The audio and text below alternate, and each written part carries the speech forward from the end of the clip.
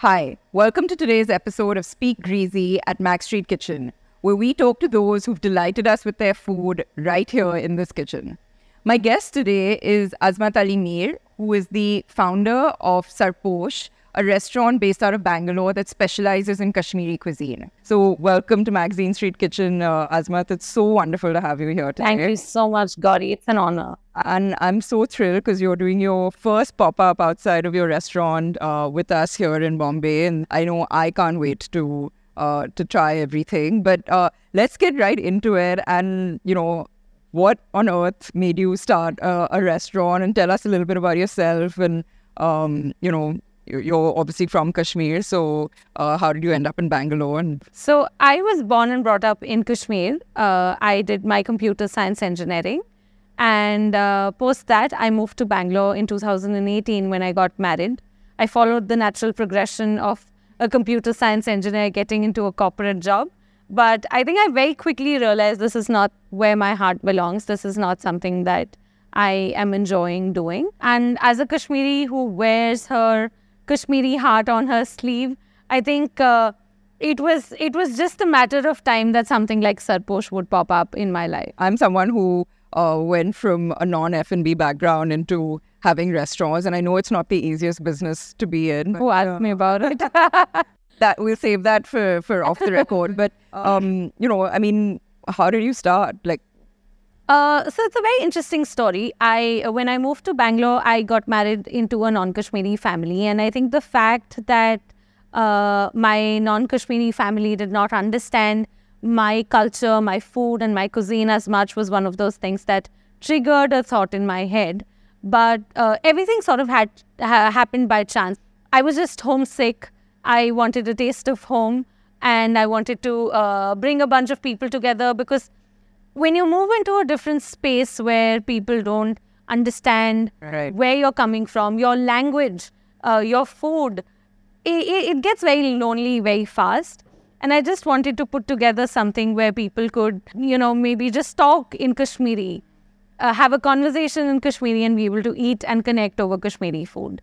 This small idea where I wanted to do something at home grew into something much larger, which became this massive event with 1,000 people in attendance, most of them Kashmiris. Over 800 at least were Kashmiris. So we flew in bands, poets, comedians, artists during that entire phase. And when we actually did that, I really wanted the entire experience to also be about the food, because nothing brings people to This was one event? It was one event. Wow. Yeah, so I flew in this team of chefs, or wazas as they're called in Kashmir, who cooked for my own wedding.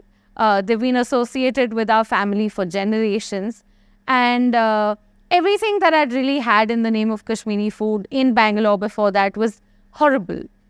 I mean, I'll be very blunt and honest about it. It was just too bad a representation. And I felt that the cuisine is one of the most exquisite cuisines to exist, with so much happening, so many interesting elements, so much science into it.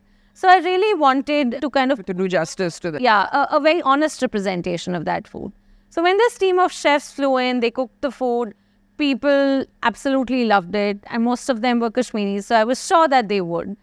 But I still needed more evidence that this is something that would work in a city like Bangalore. I spent about a year juggling my corporate job with this little passion baby of mine, where we would set up stalls, do pop-ups, do events across the city, just to understand whether people would accept something like this and whether they had a palate for something like this. And once we, had a fair sense of where this is going, we just took the plunge, and, here we are. Yeah, well, and then you opened Sarposh in 2020. Yes. Right, and of course then disaster struck all of us. But, what was that like? You just opened the restaurant, and, of course we know it all worked out well because you're here today. But, what was that like? And especially because you were new to the business, so to speak. I think it was really hard. I'm not going to sugarcoat it. I remember we had just about finished the interiors and were about to announce the launch date. And in the evening, the lockdown got announced.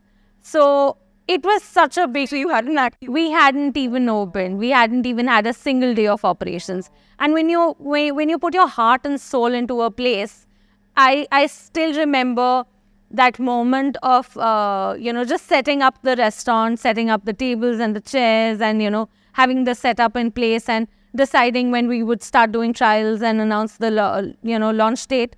And then the entire team having to come and pick everything back up, put it back in the boxes that we just opened them out of. And, turning over the chairs and putting them over the table. I still remember that. And it was such a gut-wrenching feeling. Because it's one thing to fail, after trying. But it's... You didn't even get the chance to try. Completely another thing when you've not even tried. So that was really hard. And I remember almost giving up. But I took a quick rejuvenating trip back to Kashmir. And I think that reminded me why I did something like this in the first place. I remember sitting my parents down and telling them I've reached the end of my rope here and I don't think I can pull this any longer. I'd quit my job by then. My husband had gotten involved in the restaurant and, there were huge financial commitments. And with COVID, his business was suffering. I had nothing to kind of look back to. And my parents just said, if it's really just about the money, we're going to pitch in, but why are you really giving up? You've put in so much. All we're asking is just let this organically do what it needs to do till December. And if you don't think it's going to work beyond that, we support you and, you can shut it down. With that in mind, I remember it was the 2nd of September. I flew back to Bangalore from Kashmir. And I remember standing at the door of my restaurant and opening that door and thinking to myself, this is it. Till the 31st of December, I'm going to leave this door open and see if people walk in. If they do, well and good. It's going to hurt like hell, but if they don't, I will close this door without having any hard feelings about it. Was safe to say people swarmed in and, here we are today. So amazing. And, you're right. This industry is one that requires a lot of resilience, a lot of patience, and nothing comes easy or fast. So, well done to you. And I'm glad it all worked out in the end. Let's talk a little bit about the food. So tell us a little bit about the Wazwan and of course the Wazas who are the cooks who are trained to cook the Wazwan. What is the special sort of qualification in a way that, allows you to call yourself a Waza? I think I'll try and address this in two parts. I think the first part would be why Wazwan in the first place. Kashmir is one of those places that is extremely vulnerable to people having opinions about it. And there are all sorts of opinions that come from all sorts of people. Yet, there's very little understanding. And when it comes to the food of the region, I think that reflects in the overall lack of understanding. Wazwan is one of those things that people, when you talk about Kashmiri food, it's the first thing that comes to people's mind, even if they don't really know anything about it. But the popularity in that sense has never really translated to the food being represented in the right manner.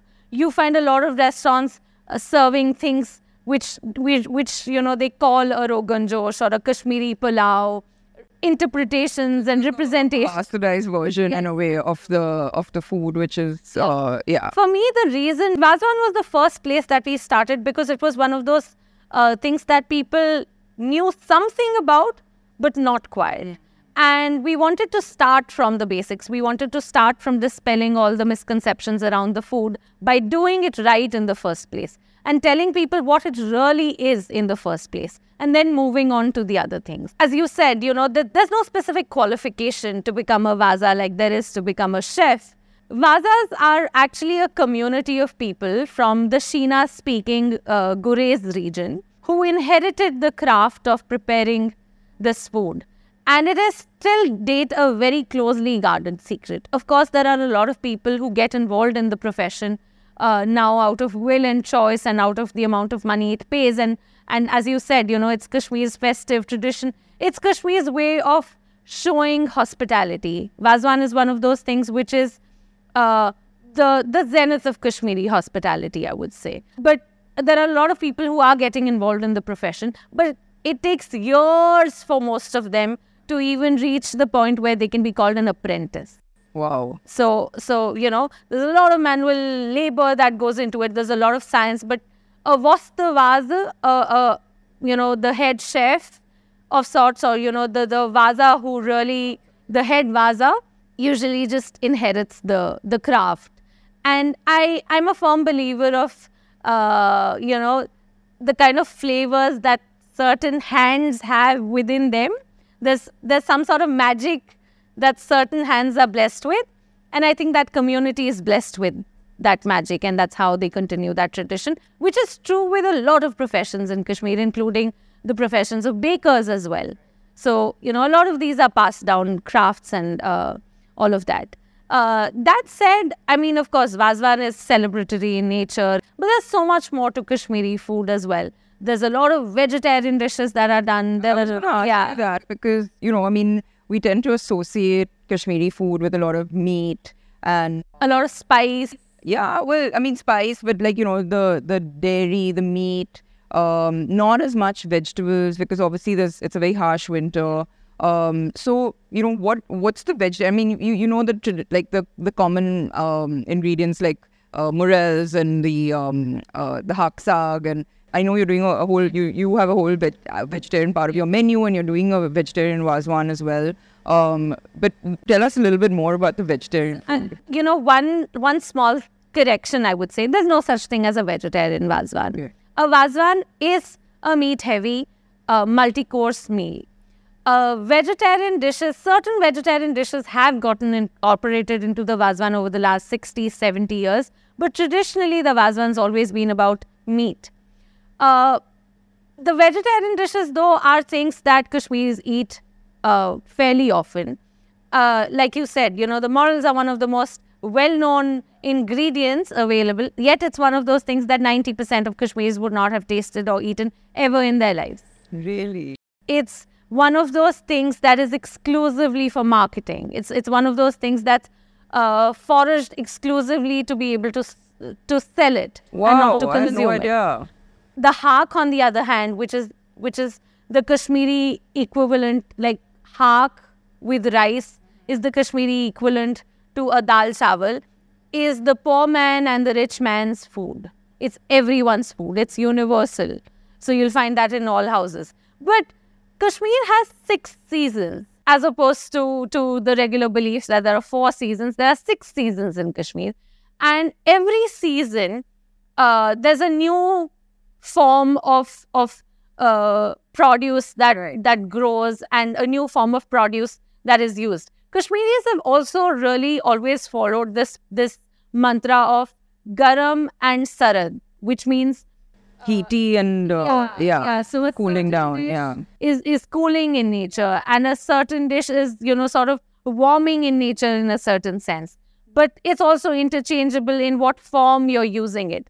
So, of course, with the arrival of spring and summer, there are a lot of greens that grow in. I think there are about 30 odd varieties of greens that Kashmiris eat. And you bring, I'm guessing these are not available locally in Bangalore, so you would bring them in. Yeah, all of it flies directly. A lot of the ingredients that we use at Sarposh fly in directly from Kashmir, even though some of them may be available in the Bangalore market. But we are strong believers of the hawa pani of Kashmir being a certain way and doing certain one of the things. Key ingredients, and it is one of the ingredients in all of the food that you eat at Sarposh. So all of that. But I think there are very interesting traditions that you get towards autumn and summer, where a whole host of vegetables are dried and stored for the winter, which are then consumed in winter. So like a bottle gourd is sarad in summers when it's used fresh. But when you cut silvers out of it and sun dry it in autumn and then cook it in winters, it has a garam tasir. So all of those interesting traditions that exist. Does what you eat change quite drastically, not just in terms of ingredients, because it could be the same ingredient, but just in a different, like fresh versus a dried. So does that change the dishes also that you tend to eat over the year? I think we're now living in a world that is so connected that these conversations, even though are very important to your food ecosystems, has sort of started taking a back seat. I can get a bottle guard, a fresh bottle guard, in the peak of winter in Kashmir now because, supplies are coming from all over the world.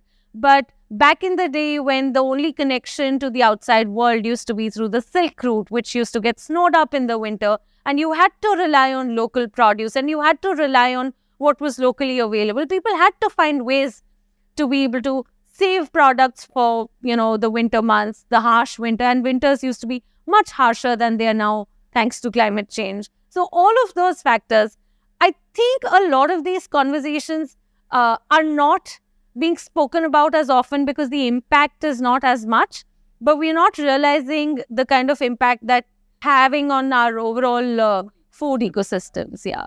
So again, coming back to what you serve in the restaurant, so, is it that, what can people experience other than the dishes that are traditionally part of a Wazwan? So with every change of season, we try and make sure we fly in specific produce that is available during those times. We fly in lotus stems, we fly in, even though, you get lotus stems from Bangalore and you get it from Mysore and all those places, they just don't cut it for us. We fly in our lotus stem directly from Kashmir. Of course, the haak is something that forms a regular feature of our menu. We also fly in bumsont, which is quince, which is a sour, tangy fruit vegetable that gets prepared in Kashmir quite a lot. And that's something that flies in. All sorts of different Kashmiri greens, which include your red amaranthus, your mallow, dried dandelion. These are things that fly in. We use a lot of spring onion every once in a while, especially in the vegetarian fare. When it comes to the meaty affair, I think you really cannot beat the Wazwan. We also do, when it comes to the dried vegetables, we do things like dried turnips. We fly in our rajma from the Badarwa region of Kashmir, where you get the best rajma. So we really pick and choose what you get where. And it's not just these specific ingredients which form, which are the heroes of the dishes that we are making, but also small ingredients that have big impact. The cumin that we use is the Himalayan cumin, and it's foraged from Dras and Gurez. And that's something that... And it's a different flavor. It's a different flavor altogether. The dried mint that we use, and mint is available everywhere, right? But we grow our own mint in Kashmir. Most of it still grows in my own kitchen garden. It gets dried there in the sun, hawa pani of Kashmir, and flies into Bangalore and is used in our food. Our Kashmiri red chilies that we use, we've been through an entire year of research to be able to get the right chili in place, and we now have a whole bunch of farmers that grow it for us. With the Wazwan, the most important ingredient that you have is the pran, which are the wild shallots, which form the base of the gravy, because there is no onion, no ginger, no garlic, no tomato in any of the food in Wazwan at all. Not even oil. It's all ghee. So the pran is a very important ingredient, and it has a very short growing span between June and July, which is when you have to harvest it, you have to clean it, you have to process it, and you have to keep it for the rest of the year. So you'll always find me in Kashmir during those months. And it's a beautiful time to be, so I'm not complaining. You were talking about sort of the smaller ingredients, but also the spices, right? Like in the spices that we're used to eating and, in our, the food of this region is something I understand isn't as common in Kashmiri food. And you use very different spices so tell us a little bit about that as well. So in most Indian food, or I would say most South Asian food, Southeast Asian, like the subcontinent region, the base masalas that form, the flavor profile for your food would be turmeric, chili, then you'll use cumin powder and you're going to use coriander powder. Right. But the major flavors that you get in Kashmiri food come from, of course, chili, turmeric, but it's fennel seed powder and dry ginger powder. So it's a lot of fennel that comes through. It's a lot of dry ginger that comes through. And it's not just that. It's also, the use of mustard oil in home food, whether it's Pandit style or whether it's Muslim style. The use of hing by Kashmiri Pandits, whereas Kashmiri Muslims would use either Himalayan garlic or pran to get that, the wild shallot, to get that absolute zing in the flavor food.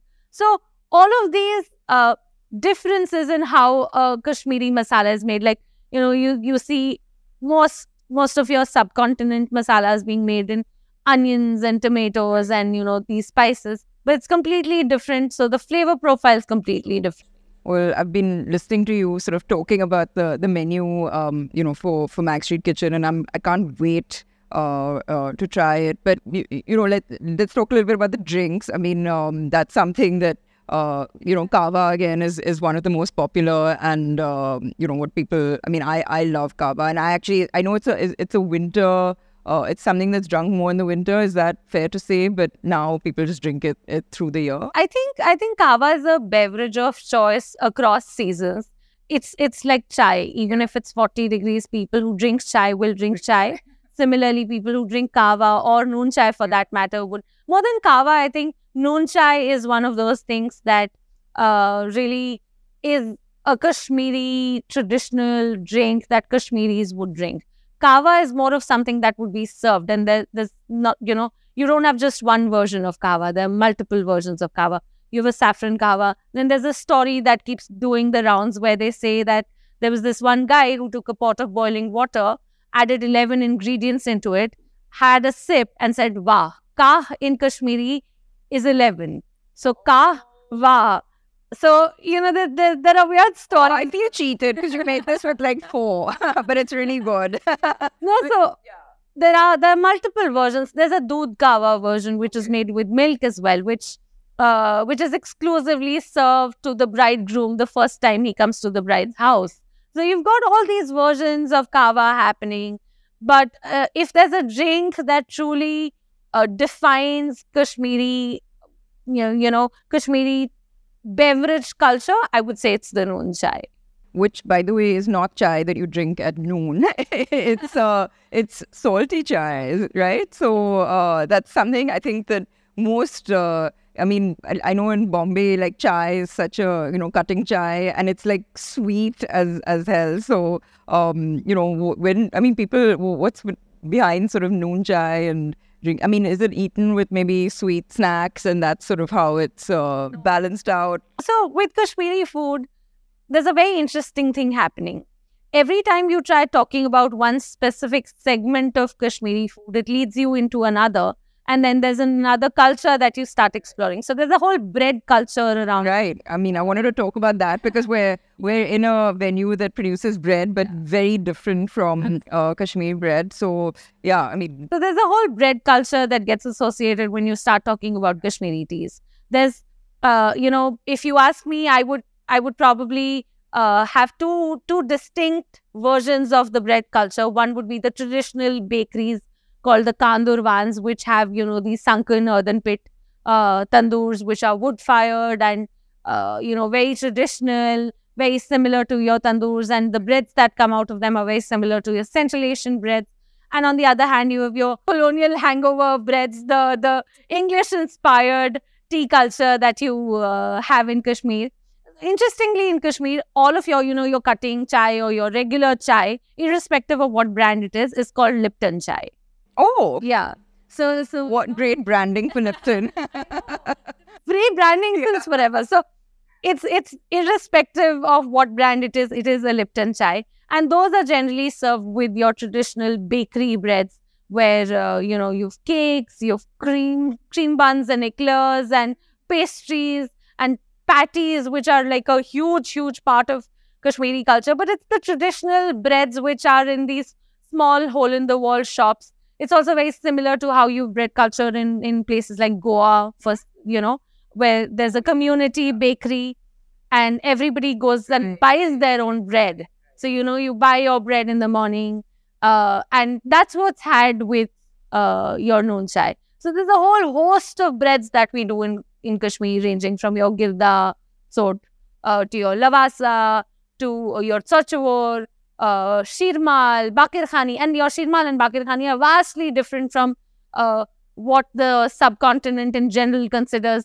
shirmal and bakir, or kulcha for that matter. A kulcha is like a cookie, and it's got poppy seeds sprinkled on it. So different kinds, and kulchas are very often had with kava. Shirmal is had with kava, which is also crispy, flaky, sweetened bread. But with the noon chai, it's always these breads which are generally lathered on with butter. You break them apart, you add them to your tea, and it's almost like you're having soup. So that's how the flavor profile is. It's something that isn't, unlike other cuisines around India, it just hasn't spread its wings as widely. And I think you're doing an incredible job. And of course, if you're in Bangalore, please visit Sarposh, and hopefully one day we will find you opening in Bombay as well. So I say that for selfish reasons, but yeah, hopefully. So, I really wish you all the best, and I can't wait to eat everything. Make my way through the menu. I'm looking forward to serving everybody in Bombay. It's, it's been super exciting for us. This is the first time we've stepped outside of our kitchen. So it's, quite like stepping outside of our comfort zone, but your entire team and has made it a super easy journey. So we couldn't have asked for a better team to do this with. Right. Thank you so much.